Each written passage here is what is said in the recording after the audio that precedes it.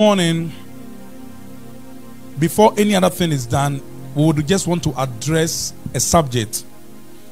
As a yesterday,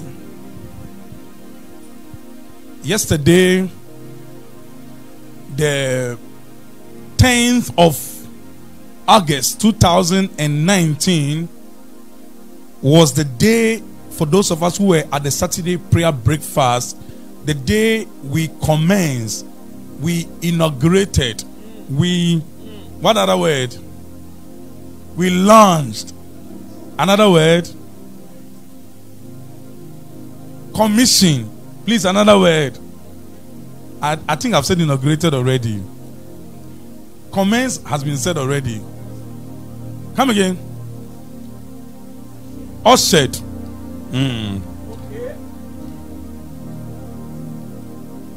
Our times of refreshing began yesterday. And for those who are not aware, this is the second episode of what we call in this house times of refreshing.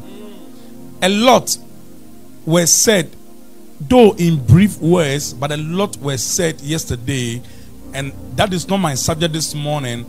So I will encourage those who were not around, kindly, even if you're not on Facebook, help somebody to borrow you his Facebook page and then just listen to what I shared yesterday, because it is paramount and rooted in all that will happen in the next, let's call it 19 to 20 days. By 30th of August, which will be the last Friday of this month, and then we will have an all night into 31st.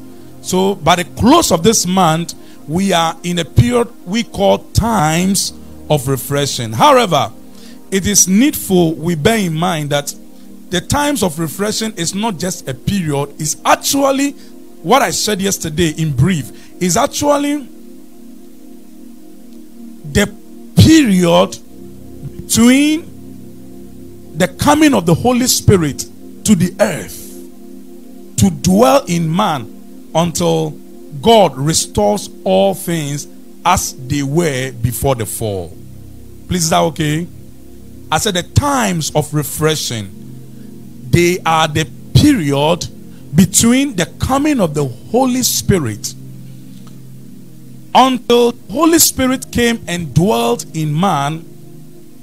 I said it yesterday. I wondered how man could live under the law, for instance, and obey God fully. And you will get the reason why I'm saying so very soon. I wondered, because without the help of the Holy Spirit, man's spirit is helpless. I will explain in my message today. Without the help of the Holy Spirit, man's spirit is helpless.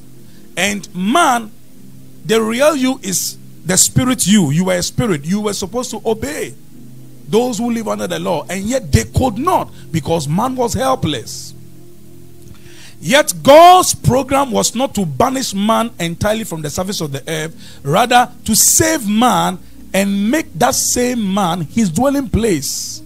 There was a reason. We'll find out reason also very soon. Hallelujah.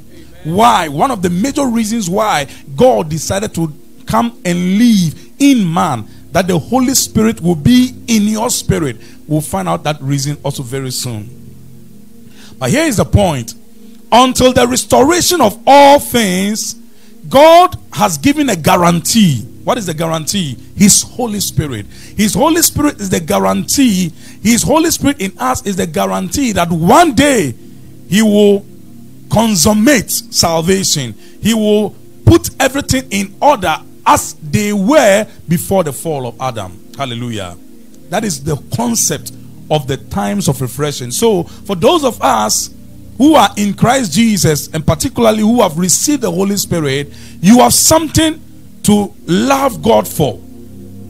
You have something to cherish God for. You have something to enjoy and take advantage of over the natural man. Is that okay?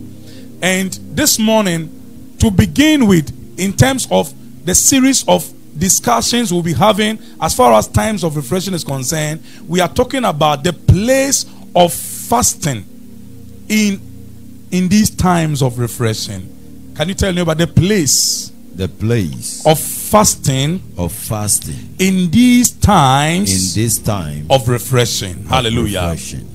In other words, there's a place of fasting.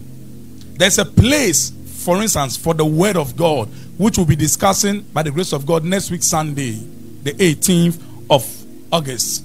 And then there's also a place for the Spirit, which we'll be discussing by the grace of God on the 25th of August. But this morning, let me just go straight into the message. The place of fasting in these times of refreshing.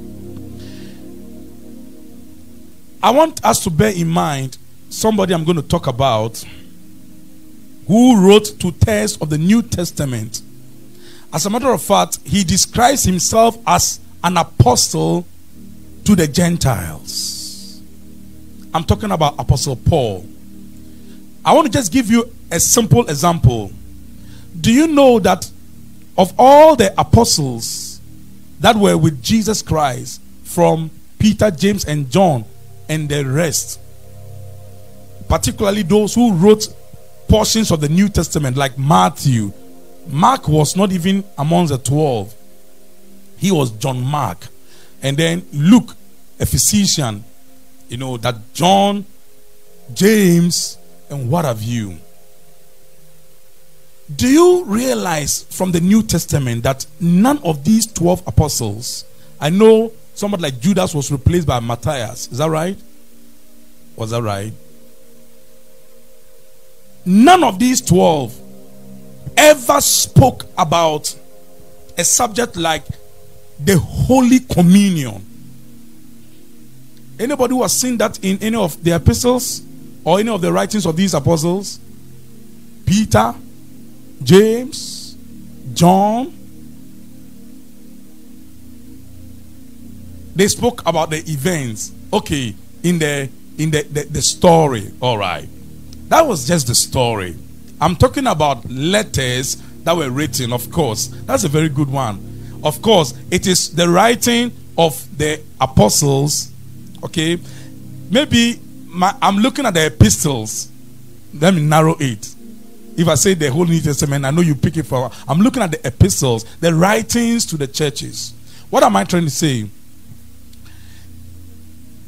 If not for somebody like Apostle Paul, who describes himself in Romans 11 verse 13 as an apostle of the Gentiles, and who took it upon himself to be correcting and instructing and directing and teaching the Gentile churches, and wrote letters, and those letters were put together as epistles and they became scripture for us, probably we will never have had the revelation behind the Holy Communion. Like our pastor said, people like maybe Matthew, Mark, Luke, and John might have spoken about the Holy Communion, but it was Apostle Paul who gave us the spiritual implication and the spiritual import, and even made us aware that because many did not discern the Lord's body by partaking of the Holy Communion, many are weak, many are sick, and many are even dead. The other apostles only recorded the event that the night before Jesus was crucified, this was what happened. That was all. That's the story. In fact, Matthew, Mark, Luke, and John are a collection of stories, just like Acts of the Apostles is also a collection of stories that happened. It is like the things that continued after Jesus Christ had left the scene. But when it comes to the epistles are like, how do I put it? They are like images. They give photos of who we are. What we have become in Christ Jesus, we don't have the eyes to see it. But the epistles show us that when you read, for instance, if any man be in Christ, he is a new creature. You don't know that there is something new on the inside, but that picture shows you that you are new on the inside. Are you there? That's what I'm talking about. So the epistles give us revelations about who we are in Christ Jesus. And one of the things Apostle Paul did was teaching us as to why we need to do A, B, C, and D. And one of the things he spoke about, I'm going to show you, is fasting.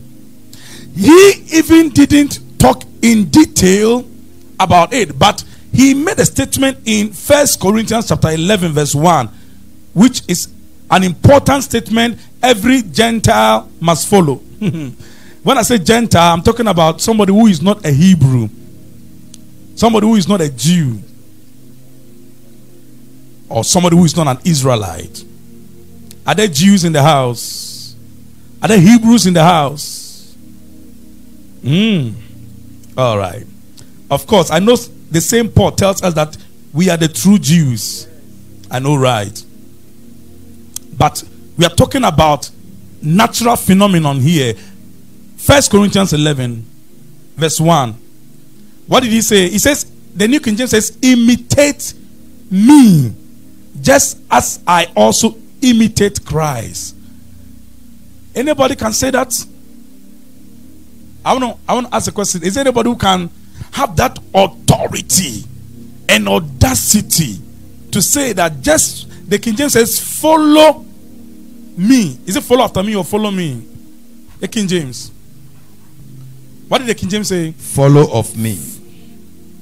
Be ye followers of me. Be ye followers of Be me. ye followers of me, or imitate me. Follow me.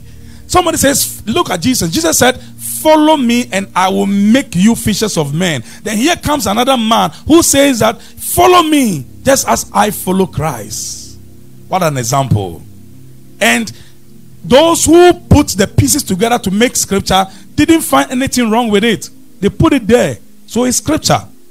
So a believer, especially a Gentile believer who was not a Jew, you see, the only letter Paul wrote to the Hebrews, which is the book of Hebrews, when you read it, you get to know that indeed the man was an apostle to the Gentiles. What am I saying?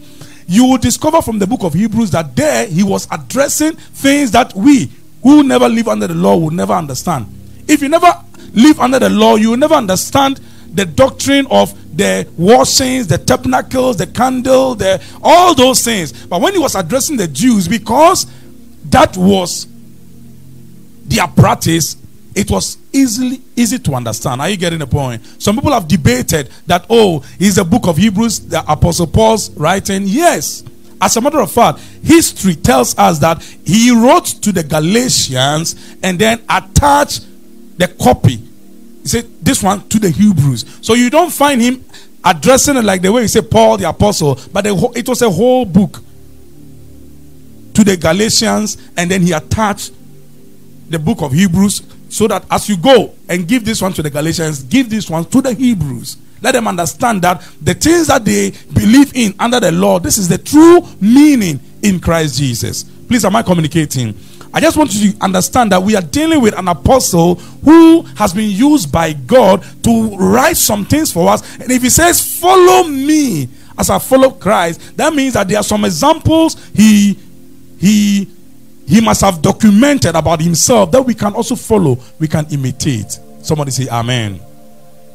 Let's look at that example, and that is in 2 Corinthians chapter 11. This time you are not going 1 Corinthians 11, 2 Corinthians 11. The verse 27.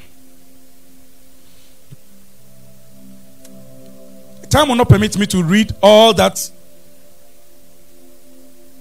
Apostle Paul said about himself in this particular chapter. But you see, there were so many people who were arguing with him. The man is not even called. They were saying so many things about Apostle Paul. And so in verse 23, he actually said, are they ministers of Christ? He was like trying to argue his point out. I speak as a fool. Look at him. He said, I am more. If they said they are ministers of Christ, I am also more. Then why did he say he is more? He said, in labors more abundant, in stripes above measure. Do you know stripes? beatings. In prisons, more frequently. He went to prison several times. In deaths, often. He died often. Did you hear that? Look, at least we have an example in the book of Acts where they stoned him. And after they had stoned him, they knew that the man was dead. And the believers surrounded him and prayed for him, for realized he just got up again and move on. And that was just one recording. But he says in deaths often. Oh, think about it. From the Jews. Now look at what the Jews did to him. From the Jews, 5 times I received 40 stripes minus 1. That is 39 times 5. That is how many stripes? 45. Then you add 4 to 3 and 5. So 195. Am I right? 39 times 5 is what? Is what? 195 lashes. And when the Jews are lashing you, that is the same thing they did to our Lord Jesus Christ. Mind you, it is the worst form of lashes anybody can receive. It's not ordinary koboko. It's not ordinary cane. These are some hooks that have been intertwined into a form of a cane. And it is supposed that just to show you mercy, the law says that you're supposed to be given 40 lashes. But they know by the time you are given the 40th lash, you will just fall down dead. So they will just, to show you mercy, let's just subtract 1. So 40 minus 1, 39 lashes. And he said he received that 5 times. So 195 lashes. He is speaking as a minister of the gospel. I don't know whether there are ministers here in the house. 25, verse 25. 3 times I was beaten with rods. Are you there? Once I was stoned. 3 times I was shipwrecked. A night and a day I have been in the deep. Oh. In journeys often. The man was a missionary, traveling all over. It's not like in these days where you can sit in your comfortable Lexus 4-wheel drive and just drive around. Much of the journey was walking. And sometimes in ship, I don't know how their ships used to look like in those years. But he had shipwrecks. He said 3 times. In perils of water, in perils of robbers, even armed robbers attack him. In perils of my own countrymen, rather. In perils of my own countrymen. You know countryman? You say countryman. My countrymen just do me some. In perils of the Gentiles. So both the Jews and the Gentiles, he suffered in their hands. In perils in the city, in perils in the wilderness. Wow. In perils in the sea, in perils among false brethren. Verse 27. That's where I'm going. In weariness and toil.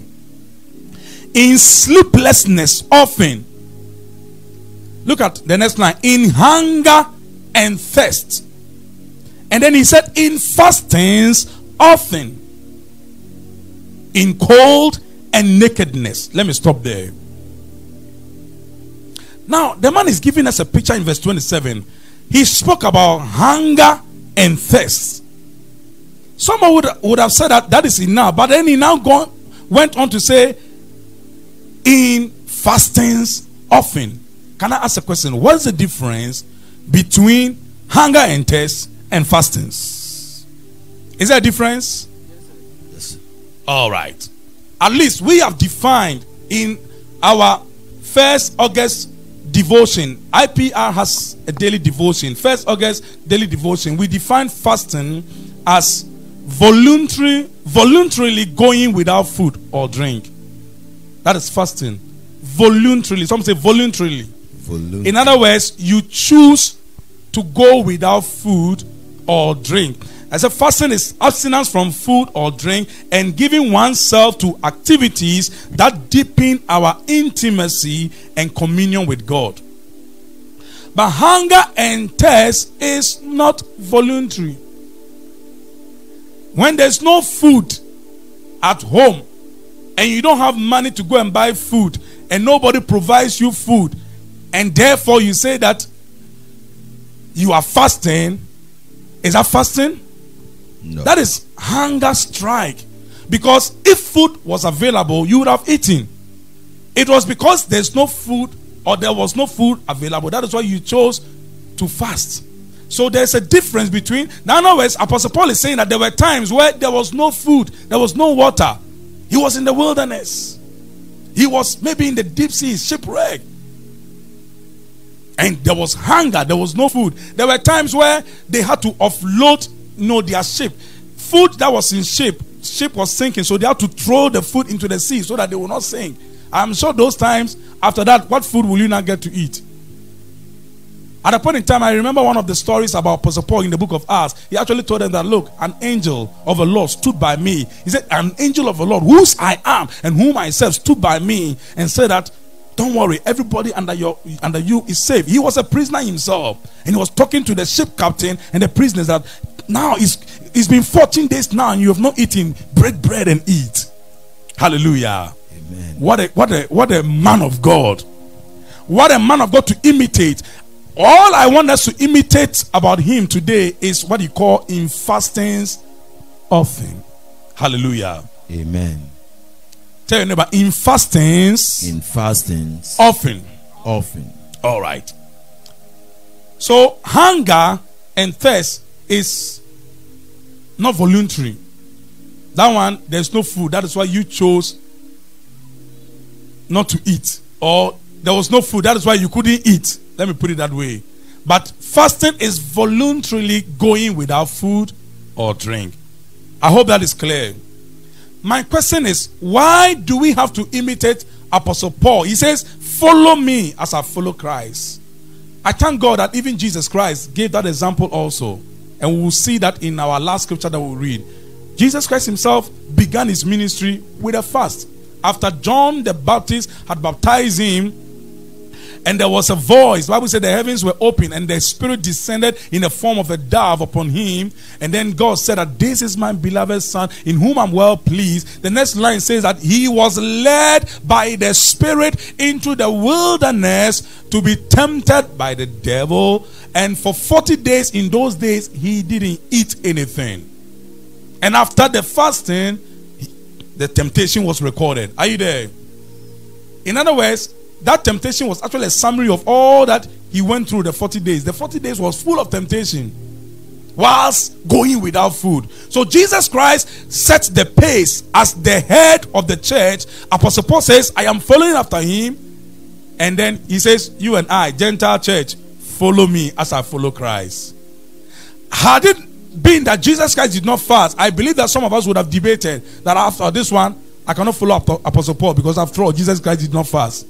But you even discover that as we talk about fasting, you discover that even Jesus needed to put in place the lifestyle of fasting for the reasons we are going to share. Somebody say amen. Amen. My question this morning is, why fasting? Psalm 35 verse 13. A man called David, the king, who had so much over and above. There was so much in his kingdom, but he also voluntarily went without food. But he gave us a spiritual reason why he fasted. And I believe that that is actually the spiritual reason why the believer in Christ should fast sometimes, like we have chosen to do in these times of refreshing. Psalm 35 verse 13. Interestingly, the New King James puts it this way. He said, but as for me, when they were sick, my clothing was sackcloth. I humbled myself. It's okay, because we will see in Philippians chapter 2 that it's okay to use the word myself with fasting. But the King James says, I humbled my soul with fasting. My emphasis on the soul is for a reason. Hallelujah. Somebody say, I humble my soul with fasting. What does it mean to humble? In one of our devotions, I remember we said to humble means to bring under, to subjugate, to make submissive. You know, something wants to compete with you, and then you humble the person. You bring the person under. Is that okay? Yes, Lord. All right. Can I be permitted to read the 2nd August edition? Not all, just some portions of the 2nd August edition of our devotion, IPL daily devotion. There were some things that we said. I titled it The Battle in the Soul. Tell you about the battle. The battle in the soul. In the soul. Have you ever heard before that the soul is a battlefield? The soul or the mind is a battlefield. Have you ever heard that before?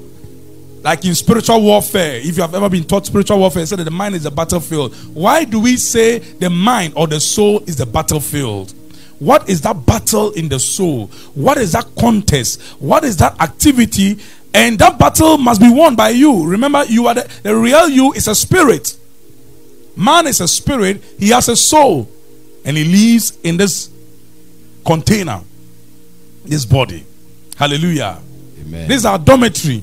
This is our domicile. This is our house. We live in this body. But the real you is a spirit. The real you fills up this container. And your soul is the link between your spirit and your body.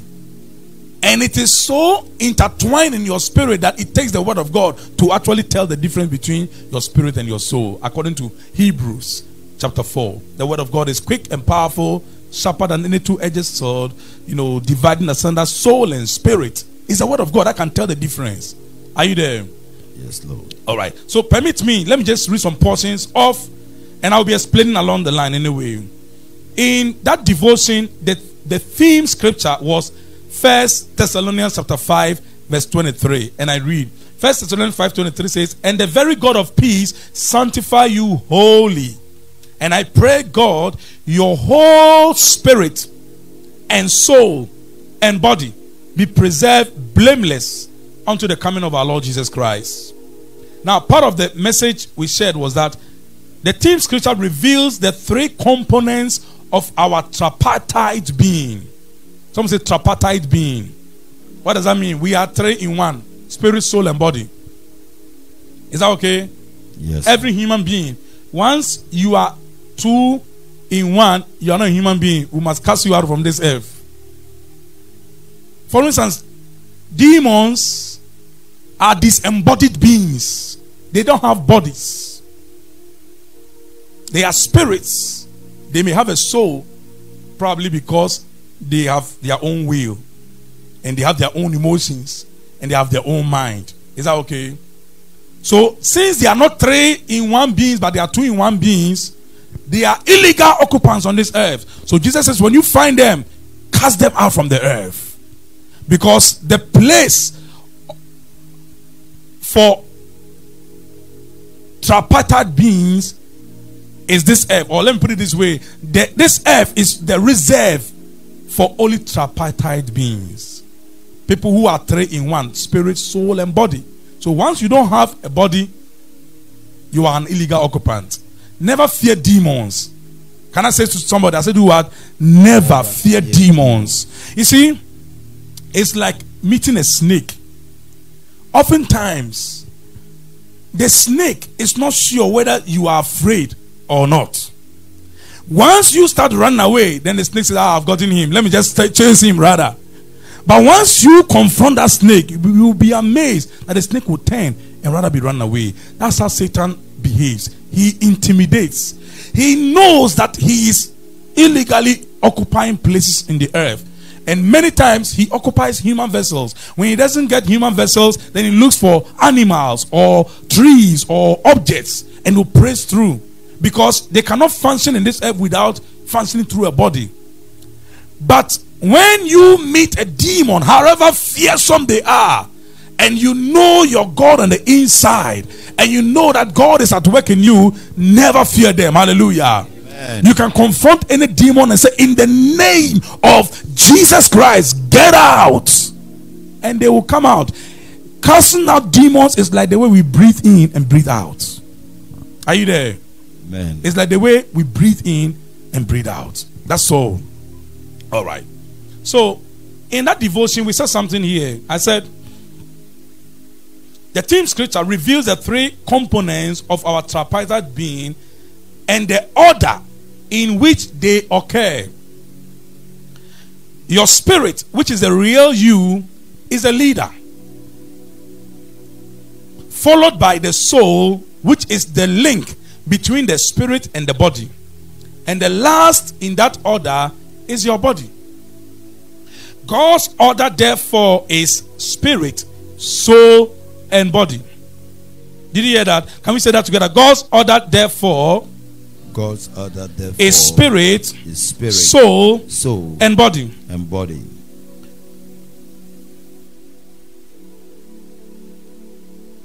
But the fall of man reversed the order to body, soul, and spirit. If you hear somebody talking and say, my body, soul, and spirit, that means the person usually does not think like God. He always think body. He doesn't even know anything about the spirit.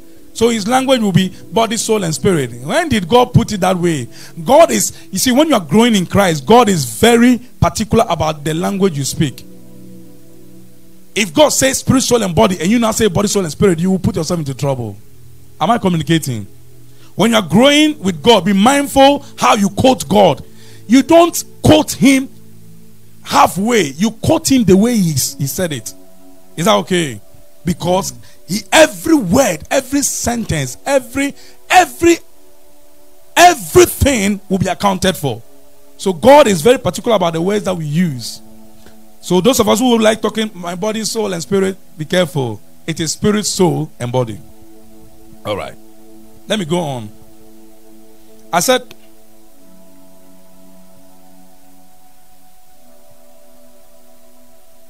God's order, therefore, is spirit, soul, and body. But the fall of man reversed the order to body, soul, and spirit. The flesh, which is a component of the body. Did you hear that? The flesh is what? It's a component of the body. Became the leader when man fell. That's where the danger has been ever since the fall of man. The flesh, which is a component of the body, became the leader when man fell, and has always sought to lead the way, even after one is born again. In other words, after your spirit has been recreated, after the life of God has been planted in you, the nature of God has been planted in your spirit, the flesh is battling. I still want to lead. And it is a very rebellious feature in our members. It has always sought to lead the way, even after one is born again. There is a constant battle in the soul as to whether to yield to the spirit or to the flesh.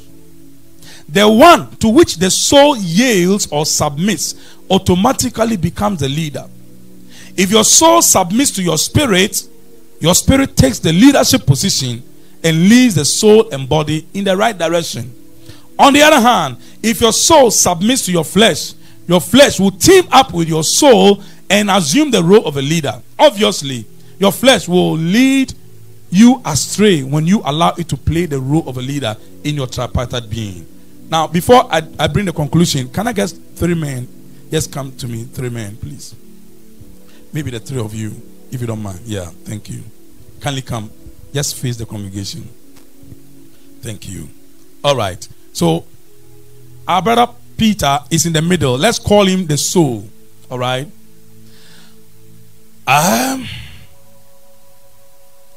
Pastor Ashiabo, let's call him the body. Okay.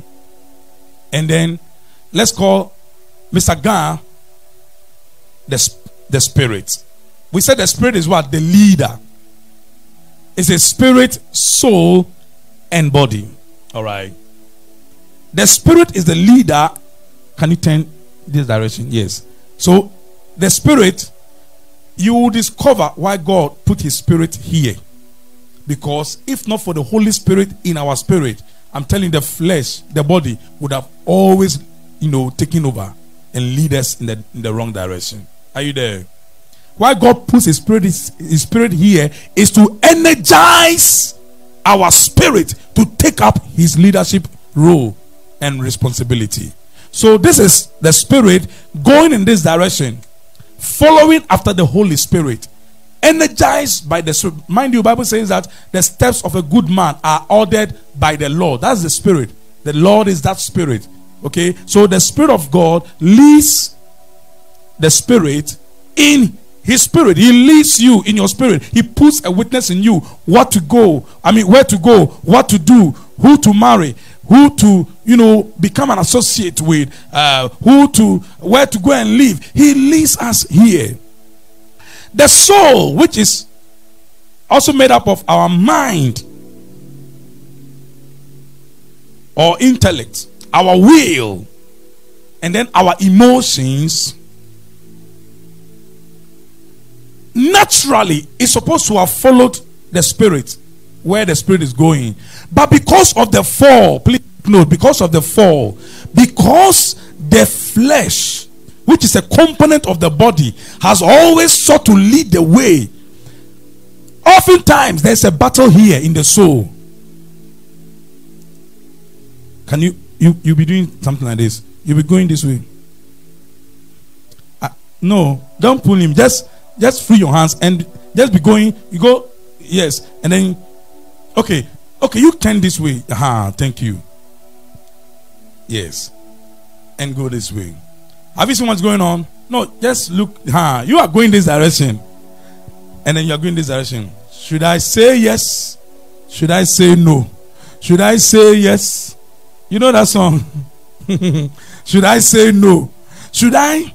And there's a strong battle going on in the soul of every human being. So long as you're a human being, there's a battle. Should I yield to the spirit? Should I yield to the flesh? The Bible says that the flesh is in Galatians, right? The flesh lusteth against the spirit, and the spirit against the flesh, and the two are contrary to each other. It's in Galatians chapter 5. This is the battle of the human personality. Please, you haven't finished. Hey, you don't rest. Yeah, when the battle is won, we will tell you where you are going. Yes, I'm telling you, this is the battle. There's so much agitation in the soul, so much going on in our soul. Your mind is not settled. What is my mind? The flesh. So oftentimes, you can stop now. We're going to show you where you go. What fasting does, according to Psalm 35 verse 30, it says, I humble my soul with fasting. Is that when the soul wants to yield to the flesh and the leadership of the flesh, fasting says stop. And then fasting now directs the soul this way. I'm telling you. And so once the spirit is going and fasting has been able to tame the soul, and the soul is going that way, the flesh is in the minority. It's a majority that leads. And also, this 2/3 against 1/3. So the flesh has no choice. The body has no choice. You will conform. This is what Paul the apostle meant by I bring my body under. He said that I am preaching, but I am making sure that I bring my body under, lest after I have preached to others, I myself will not be a castaway.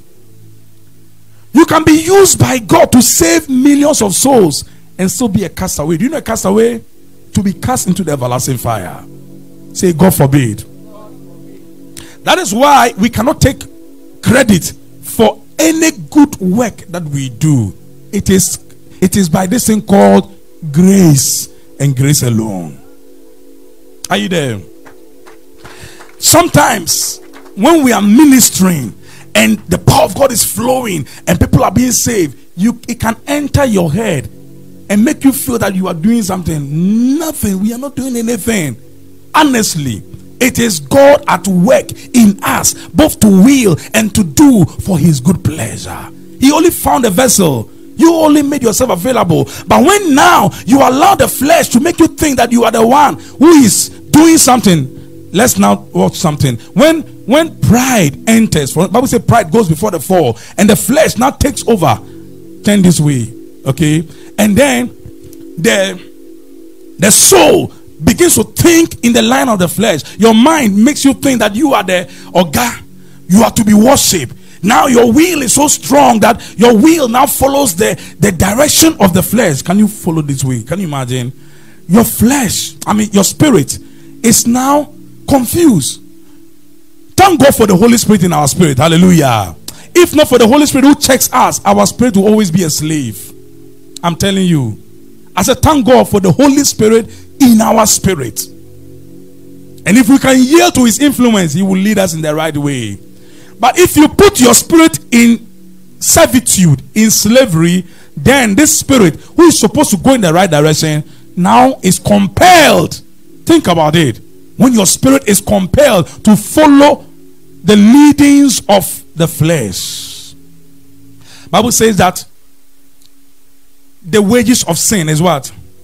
So when the flesh is leading, definitely is leading into death. Paul said, in my flesh dwelleth no good thing.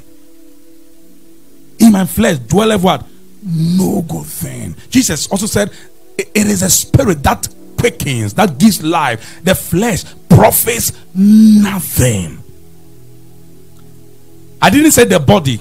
The flesh is a component of the body. The flesh profits nothing. The flesh has lust. It lusts for so many things. It was the flesh of the lust that led to man's fall. The lust of the flesh. Did I say? The lust of the flesh. That's what led to man's fall. When the serpent beguiled Eve and spoke those, the Bible says, when she saw that, oh, this is good to see and it can satisfy, then it just conformed. And that's what brought man's trouble till today. But glory be to God. God did not leave us without solution. He gave us a phenomenon called fasting. Someone say fasting. For those of us who have many excuses for not fasting, say, I repent in the name of Jesus Christ. If there was anybody who didn't like fasting, it was me. I'm telling you the truth. I've told you before. I remember last year. So God sent even a young boy who was not a university student but came to visit a sibling and called my name, Samuel, from afar. And I turned, I said, who is this young boy? And that day, I had gone to inaugurate a fasting on Sabbath Field for the fellowship, Legon Pentecostal Union, for the whole church to fast. As a prayer general, everybody's fasting. Meanwhile, I said in my head, as a science student, I'm going to be in the lab the whole of Friday. So, because I'm not going to have the opportunity to pray, then I'm not fasting. I've commissioned fasting that I was going to cook oats and eat and go for lectures. So, on my way from Sabbath Field, before I could climb, I was at Okponglo. That's NSB, Sabbath NSB. I was going to climb the stairs and I heard Samuel. I turned. Here is this young boy. Then I said, who are you? He said, God says to me to tell that you don't like fasting. I was like, where is this boy coming from? And it is because you don't like fasting. That is why he is not able to do A, B, C, D in your life. He mentioned some deep things about me. And I knew that God had sent this boy to talk to me. From that day, though I fasted that day, but I still struggled because it was an indoctrination I carried from some teachings before I entered the university, that fasting without prayer is a weight reduction exercise. And that when you are fasting and you're not praying, you are going on a hunger strike. And I learned these things. I had heard them over and over. Watch what you hear, people of God. I heard them over and over. So much that it had become a part of me. So long as a science student, I'm fasting and I'm not praying, it means I'm wasting my time. I taught these things to the same group, I'm telling you. Behind Balm Library, we'll go and pray at dawn. I'll be saying that fasting without prayer is a weight reduction exercise. And I was saying these things until that encounter. Even that, I still struggled until one day I met Prophet Manasseh Achu in his office. Without he knowing what I was struggling with as a prophet, I believe, he was talking to me. All of a sudden, he just changed the topic and said that some people say that when you fast and you don't pray, you are wasting your time. It's a lie. It's a lie. It's a lie. It's a lie. As you were saying, it's a lie. As if they were removing scales from my eyes. It's a lie. It's a lie. It's, oh my God. That was what converted me. That was what changed me until almost all the days I spent with Prophet Manasseh Achu in Water Garden, we spent the days fasting. I'm telling you. Are you there? Say, I repent.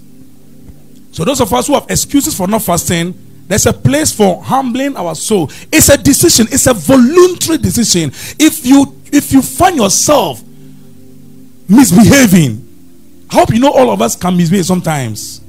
You can misbehave in your mind. Sometimes you can just have some personal will, say that I'm going to do some crazy thing. And then who pays the price? Are you there? Sometimes your emotions can just go wild, like wildfire. And you feel like satisfying some emotions that will dampen your spirit.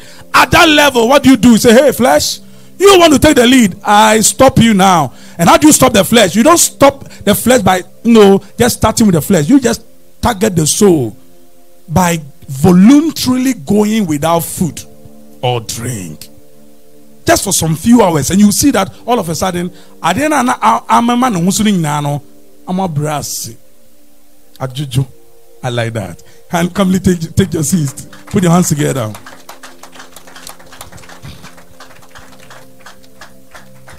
So, a Christian who does not fast is not imitating the apostle of the Gentiles. He says, follow after me, imitate me as I imitate Christ. All right.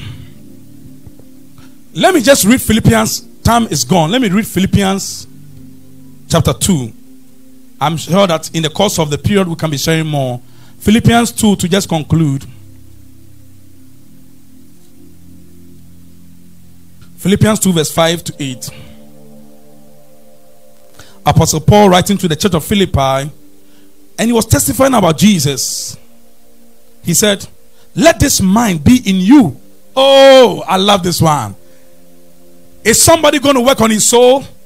He's talking about let this mind be in you. It's a mind. It's a mindset. He's talking about the soul, because the soul is made up of your mind, your will, and your emotions.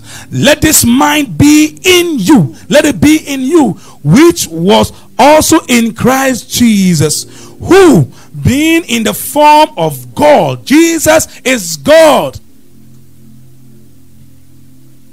did not consider it robbery to be equal with God, but made himself of no reputation, taking the form of a bond servant, and coming in the likeness of man. So Jesus Christ, though he is God, he came as man. Do you know something? Everything Jesus Christ did on earth, he didn't do it as God. Everything from beginning to the end, he did it as man, anointed by God. In other words, he has given us a picture, an example. You can be anointed by God to do the same. That is why he said, there's the works that I do, you will do, and even do greater works. So if Jesus Christ walked on water, after all, we have a man called Peter who also walked on water. So long as you keep your eyes on Jesus, you can walk on water. He turned water into wine. I prophesy, may God give somebody a gift of working of miracles where you turn water into wine. Amen. Haven't you heard of testimonies of how somebody could move a vehicle without any engine? And it was a test. If you say you're a Christian, drive this car. And everybody knew that day he was going to fail, because they had already planned that they're going to remove the engine and let him drive the car, and let's see whether he would succeed. He sat in this car, started it, moving, and everybody was clapping. He was wondering, why are they clapping? Not knowing it was a test of his faith. This is a soldier. A car without engine moving. How did it happen? It's the gift of working of miracles. Amen. I prophesy God will raise apostles and prophets. Amen. Evangelists and pastors and teachers. Amen. God will raise workers in the house. Amen. Who will be so anointed. Amen. That they will walk in the footsteps of Jesus. Yes, and Lord. step in the shoes of Jesus. Yes, Lord. So Jesus Christ did not do anything as God. Though he was God, he came here as man, anointed. Acts 10:38 says how God anointed Jesus Christ of Nazareth. He specified where he even comes from. The village called Nazareth, with the Holy Ghost and with power, who went about doing good and healing all that were oppressed of the devil, for God was with him. And that same God is with us. Amen. And he's in us. And Amen. He's at work in us. Amen. And he's upon us. Amen. All you need to do is to let the Spirit take the lead. Amen. Thank God for the Holy Spirit who energizes us. Amen. So that the Spirit can lead. The soul will follow. Amen. As you humble him. Amen. And your flesh, your body will follow in that direction. Hallelujah. Amen. Let me finish that scripture.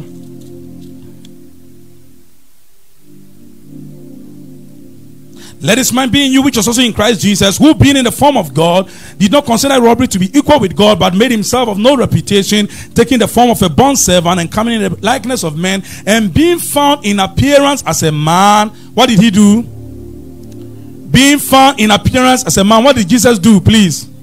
He did what? He humbled himself. Can I ask a question? Based on all that we've said so far, how did Jesus humble himself? How? Through what? Certainly. You see, if you want to learn scripture, no scripture stands alone. Any scripture that stands alone can never make a doctrine. Are you there? Yes, Lord. Time will not permit me to give you an example. In 1 Corinthians 15 for 29, yeah. Otherwise, what would they do? What will they do who are baptized for the dead if the dead do not rise at all? Why then are they baptized for the dead? Did you hear that? Now, this particular statement can never be found anywhere again in scripture. Baptized for the dead. In other words, somebody died, okay? Maybe he died in sin. And then the practice in those days was that he was addressing the Corinthian church. They believed that if the person is dead and probably is going to go to hell, then another relative or a son or a daughter can be baptized on his behalf or her behalf, so that, you see, so they were practicing baptism for the dead. And Paul says that if there was no resurrection, why then do you have that belief? It was an argument he was putting across, but it was not a doctrine he was establishing. That is why that verse stands alone. Had it appeared any other where in scripture, that would have become a doctrine, where we would have been baptizing people for the dead. But because it stands alone, it can never be a doctrine. Have I communicated? Yes. In other words, you can never establish a doctrine with one verse of scripture. For in the mouth of 2 or 3 witnesses shall every word, every matter be established. Praise the Lord. Hallelujah. What am I saying? What led us to this? What led us to this? I was talking about Jesus humbling himself. And I said, how did he do it? And the answer was, he did it through fasting. Because David shows us that I humbled my soul with fasting. Now, we see in scripture, even on the 1st August 2019 devotion, I even quoted other scriptures like Peter and James. Both of them told us, humble yourself in the sight of the Lord and you'll be lifted up. What were they talking about? What do you think they were saying? How do you do it? It's through fasting. Maybe nobody has ever taught you that, but if you read James, James even said, put on sackcloth, mourn, and be afflicted. What was he talking about? In fasting, in those days when they fast, they sit in ashes and in sackcloth. So James had that. He was a Jew, James was a typical Jew. I heard one man of God say that when he gets to heaven, the first person he's going to look for is James and ask him some questions. Because there are some things that James said, it was so raw. That's a typical Jew talking here. He said, be afflicted, mourn. And, you understand? That is a picture of fasting. So what are we saying? Fasting is a doctrine in the New Testament. Let no one deceive you. Other than that, you will be in Christ and still be a rebel because the flesh has taken the lead.